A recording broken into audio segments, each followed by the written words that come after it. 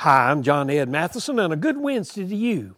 I heard how a group of 5 young engineers came to work in the research division of General Electric.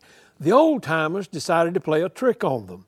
They sent a memo instructing them to find a way to frost the inside of a light bulb, which happens to be impossible. One young engineer by the name of Marion Pipkin went to work on it. You know what? He discovered a way to frost the inside of a light bulb, and it's still being used today. The old-timer said, "Didn't you know this was a joke?" He said, "No." They said, "Well, how did you do something impossible?" He gave a simple statement, "Nobody told me that it was impossible or that I couldn't do it." Hey, that's a great lesson in life for all of us. If God tells you to do something, don't let anybody tell you that you can't do it.